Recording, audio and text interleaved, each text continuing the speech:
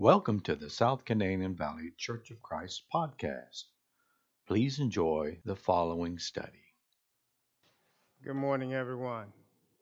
Good morning to those that are joining us on Zoom and Mixler, and I'm not sure what other streaming platform or medium that we have, but good morning and welcome.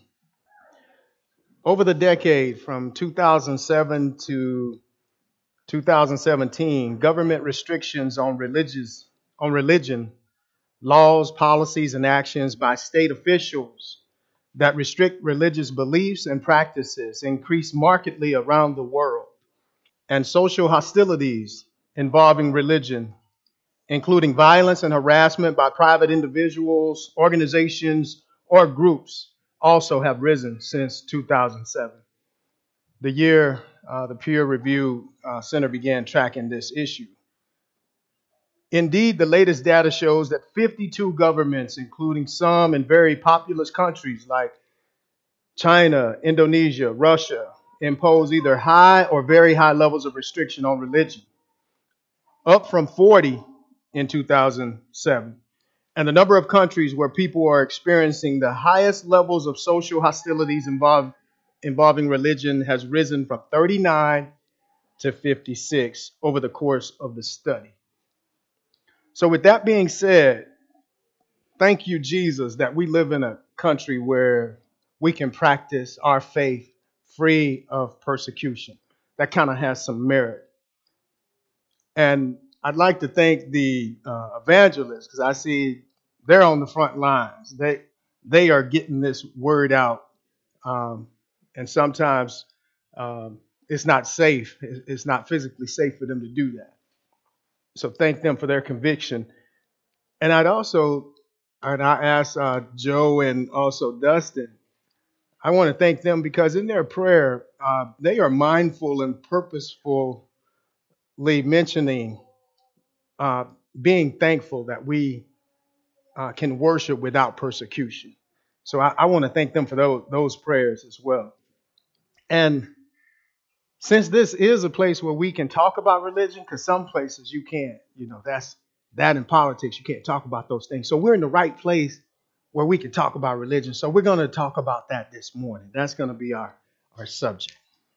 And not just any old religion, but pure and undefiled religion. And I have a disclaimer too, because we're going to be talking about works. And the disclaimer is, no matter what amount of works you do, your works alone will not gain you entry into the kingdom. So I just want to put that out there right up front.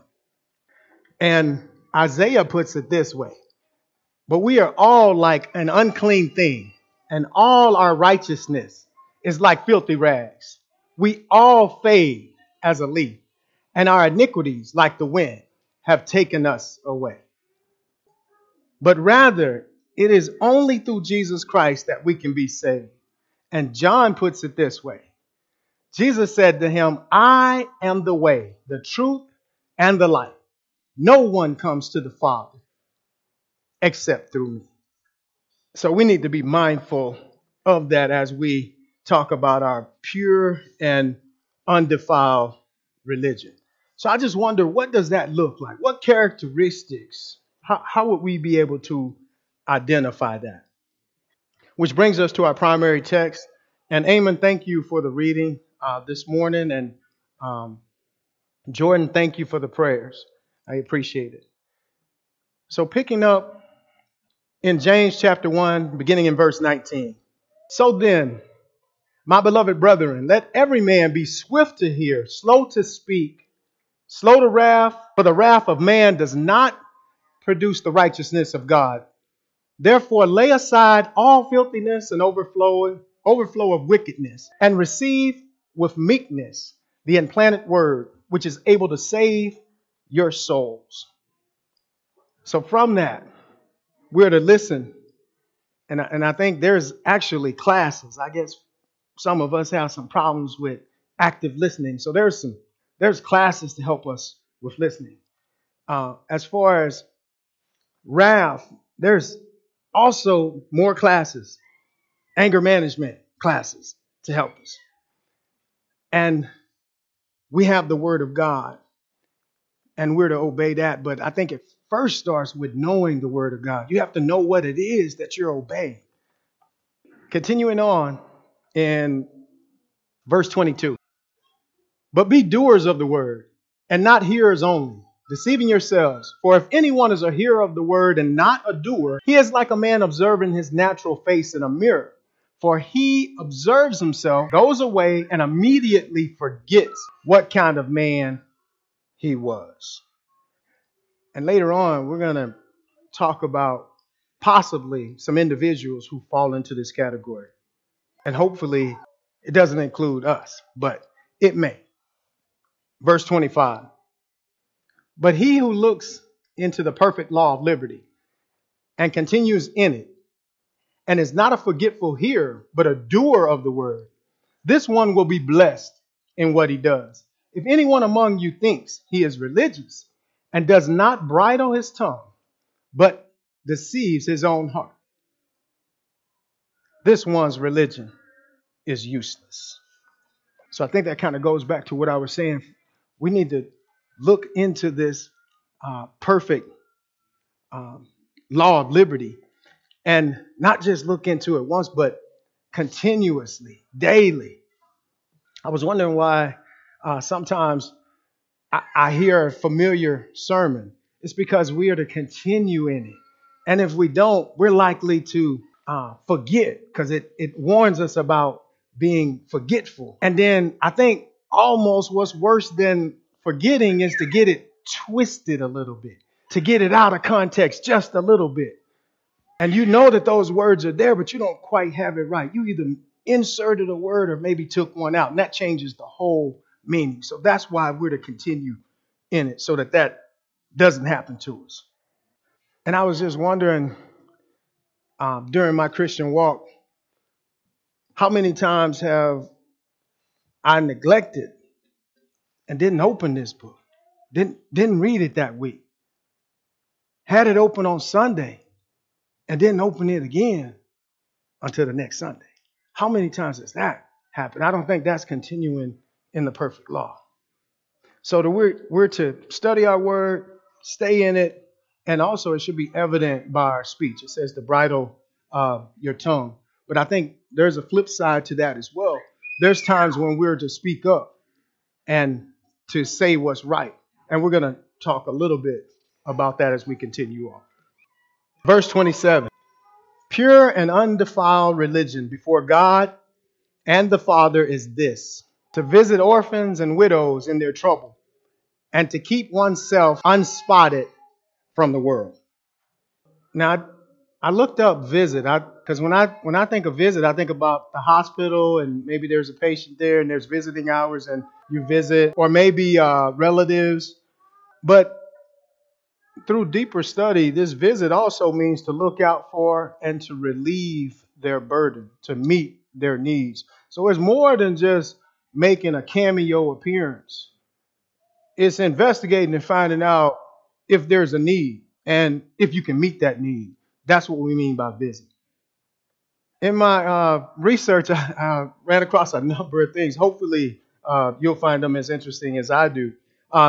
The modern world is well aware of multiple problems posed by death and or the mental or physical absence of one parent in a child's life.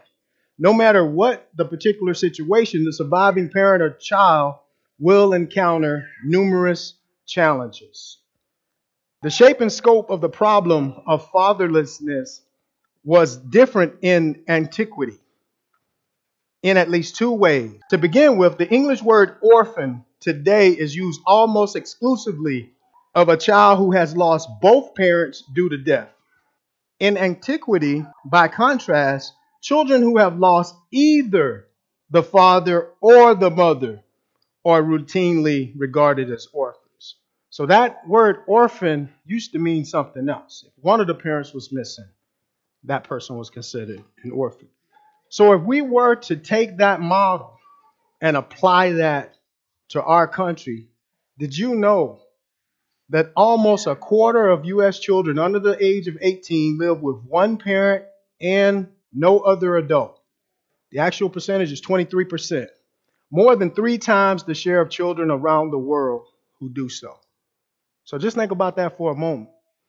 23% in the U.S., but only 7% in the rest of the world. So I think we're plagued by that. Now, on September 27th, Dustin Gaskins shared with us a lesson that included orphans and it included widows, and he labeled the group that they're members of as the vulnerable. I don't know if you remember that. Very interesting. And I also have some of the verses that he used. But what I'd like you to think about, though, as far as vulnerable, I'd like you to look at that through 2 different lenses. One lens in the physical, and then one lens spiritual. Is a person vulnerable physically? Are they vulnerable spiritually, and or both? So just kind of keep that in the back of your mind, please. So in Isaiah, we see Isaiah chapter 1 and verse 17. Learn to do good. Seek justice. Rebuke the oppressor. Defend the fatherless. Plead for the widow. We were talking about bridling your tongue and knowing when to speak up. This is an opportunity to speak up. Exodus chapter 22, beginning in verse 21. You shall neither mistreat a stranger nor oppress him, for you were strangers in the land of Egypt. You shall not afflict any widow or fatherless child. If you afflict them in any way, and they cry at all to me, I will surely hear their cry, and my wrath will become hot, and I will kill you with the sword. Your wives shall be widows, and your children fatherless. I don't know if you've ever been talked to sternly before. I consider this stern, very stiff. I would put it this way, if I could speak this way. He ain't playing. He ain't playing. And one last one along this same line, talking about the vulnerable. And we saw there that Moses included the stranger, because initially we just had the orphan and widow. I don't know if you picked up on that. Then the stranger also was included in that group. Psalms chapter 146 and verse 9. The Lord watches over the stranger. He relieves the fatherless and widow. But the way of the wicked he turns upside down. So he is, to me, personally involved when we're talking about widows and orphans and the stranger. He's personally involved. So not only are there commands to visit, defend, plead for, and relieve the orphan and widow in their trouble, but for the stranger as well, or the foreigner. The Lord hears their cries, avenges their oppressor, and relieves their burdens personally. So I wonder remember I said 2 lenses, that spiritual lens and physical lens. So far I've been kind of talking to you about a physical lens. So I wonder if the Lord, because we see the concern, we see the sternness, is he just as concerned spiritually about the vulnerable as he is the physical? Is he concerned about that other aspect? And Luke provides us an answer to this and other questions in his letter to Theophilus. And we're going to pick up at chapter 5 and verse 27. After these things, he went out and saw a tax collector named Levi. And we're talking about Jesus. It's in the title there. Jesus calls Levi. Sitting at the tax office. And he said to him, "Follow me." So he left all, rose up, followed him. Then Levi gave him a great feast in his own house. And there were a great number of tax collectors and others who sat down with them. And their scribes and the Pharisees complained against his disciples, saying, "Why do you eat and drink with tax collectors and sinners?" Jesus answered and said to them, those who are well have no need of a physician, but those who are sick. I have not come to call the righteous, but the sinners to repentance. I got a lot from that because to me, there's two different states. There's one knowing that you're sick, and then there's another where you don't know. So I was looking up in medical terms, there's acute, and then you have chronic. Chronic can be there and you don't even know it. It's been inflicting you for however long and you have no idea. Or there could be symptoms. So chronic is a lot different than acute. Acute is like a broken leg. I mean, it's obvious. It's obvious that there is a problem. But with chronic, maybe not so much. So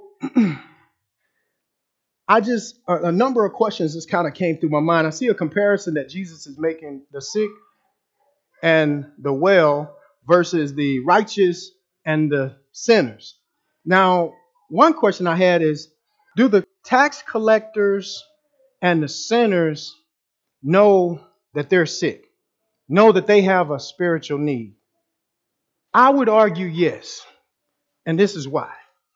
See, because I'm thinking that the scribes and the Pharisees, we see that they're complaining right here. I don't think they missed that opportunity to, hey, you're a sinner. Or I don't think they missed that opportunity to help tax collectors, publicans, sinners know their condition. So I think they had help. The sinners, the tax collectors, they had help in knowing that they had a spiritual bankruptcy or deficit. Because you got the scribes and the Pharisees pointing it out to you. So I wonder on the other hand, though, flip side of the coin, the scribes and Pharisees, did they know that they had spiritual bankruptcy and needs and deficits? Who did they have to point out to them that, hey, you're not lining up. You're missing the boat here. So I would say they didn't know. So if they were marking a test whether they're righteous or if they're sinners, of course they'd mark righteous. I mean, that's what I think they would do. Now, when Jesus shed light on and tried to help them see their deficit, that's when the pushback. Like, hey, and I was just thinking, how long had they been in that position? Thinking that they are the righteous, that they got all their T's crossed, I's dotted, and here comes this person trying to put them in their place. Who does he think he is? And I was wondering if, because we're talking about a physician, if I had to put a diagnosis, if I had to label the sickness, one name that might fit is the holier than thou affliction or condition. So maybe that's what they suffered from. And then I was wondering, is it possible in our Christian walk for us to suffer from that holier than thou? See, because what could contribute to that is, hey, I'm at church every time the door opens.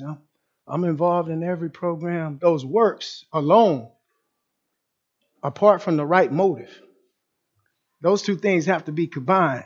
And that's what my disclaimer was about. It's not about the works alone. It's through Jesus. It's those works through Jesus, through the belief. And since we're talking in medical terms, I think Paul probably has a prescription for us if we did suffer from that holier than thou affliction or condition.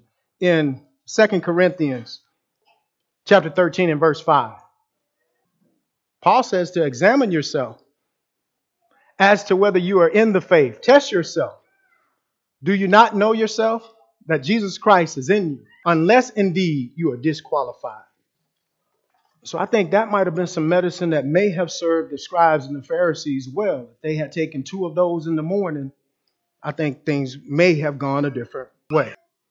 And in some ways, I almost feel sorry for the scribes and the Pharisees, because generally, if you have a coach or a mentor, that kind of helps guide you and prevent you from making mistakes. Well, the tax collectors and sinners, they had the scribes and the Pharisees as acting as a coach or a mentor. But who was there for the scribes and the Pharisees to help them align themselves? Luke chapter 7 and verse 36. Here we're talking about forgiveness. And how I got there is sometimes forgiveness is the prescription that is given to heal whatever that problem was. Luke chapter 7, verse 36. Then one of the Pharisees asked him to eat with him. And he went to the Pharisee's house and sat down to eat. And behold, a woman was in the city who was a sinner. When she knew that Jesus sat at the table in the Pharisee's house, brought an alabaster flask of fragrant oil and stood at his feet behind him, weeping. And she began to wash his feet with her tears and wiped them with the hair of her head.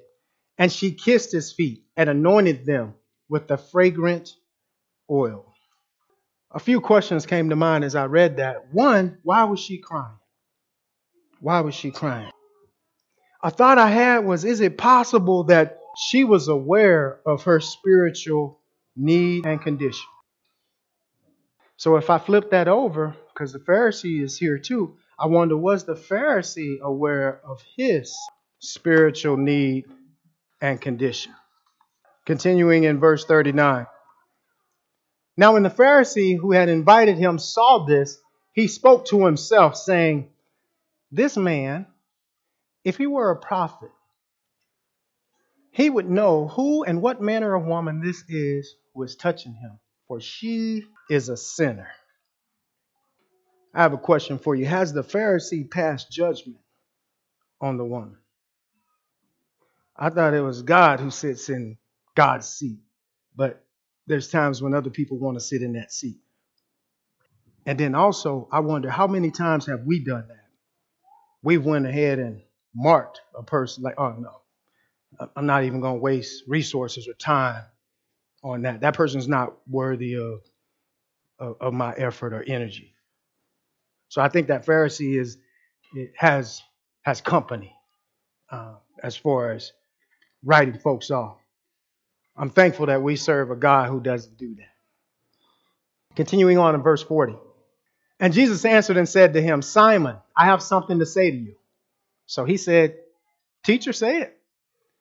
There was a certain creditor who had two debtors. One owed 500 denarii and the other 50. And when they had nothing with which to repay, he freely forgave them both. Tell me, therefore, which of them would love him more? Simon answered and said, I suppose the one whom he forgave more. And he said to him, you have rightly judged. Now, what I got from this was, this implies that the Pharisee's initial judgment was incorrect. See, because he's saying that it's correct now. So I'm thinking before it was incorrect. And maybe he jumped the gun. I don't know if you've heard that phrase, or maybe prejudged this woman. So Jesus helps him to see things a little bit differently. Continuing on in verse 44. Then he turned to the woman and said to Simon, do you see this woman? I thought that was interesting right there. So I'm thinking, so he couldn't even see her. I mean, he saw what he wanted to see. So, do you see this woman? I entered your house. You gave me no water for my feet, but she has washed my feet with her tears and wiped them with the hair of her head. You gave me no kiss, but this woman has not ceased to kiss my feet since the time I came in. You did not anoint my head with oil, but this woman has anointed my feet with fragrant oil. Therefore I say to you, her sins, which are many, are forgiven. For she loved much, but to whom little is forgiven, the same loves little. So is it possible that those forgiven or healed of an acute sin condition are more grateful? Those with the bigger problems, or are they more grateful than those who say, well, maybe, I had a little stumble here. I'm self-righteous. I can kind of see how the Pharisees and the scribes could kind of fall into that category. But regardless of if you have a chronic or an acute sin problem, I think Paul reminds us all of something in Romans chapter 3 and verse 23. For all have sinned and fall short of the glory of God. So we all have some type of sin condition that we're in need of Jesus Christ to heal us. Continuing on in verse 48. Then he said to her, your sins are forgiven. And those who sat at the table with him began to say to themselves, who is this who even forgives sin? Then he said to the woman, your faith has saved you. Go in peace. I think this is probably not the first time that Jesus' authority was questioned. Because remember, we have these folks that are sitting in this high position. And who is this person to check me? Who does he think he is? Now, been kind of beating up on the scribes and Pharisees. And I apologize for that. They did what they did. I've done what I've done. And I was just wondering, with this acute and chronic sin condition and affliction, is there anybody that's immune to it? And if I had to pick a group, I would say the disciples who are closest to Jesus, or the panacea or the cure. If I had to pick somebody that's immune to it, that's who I would pick. But I would be wrong.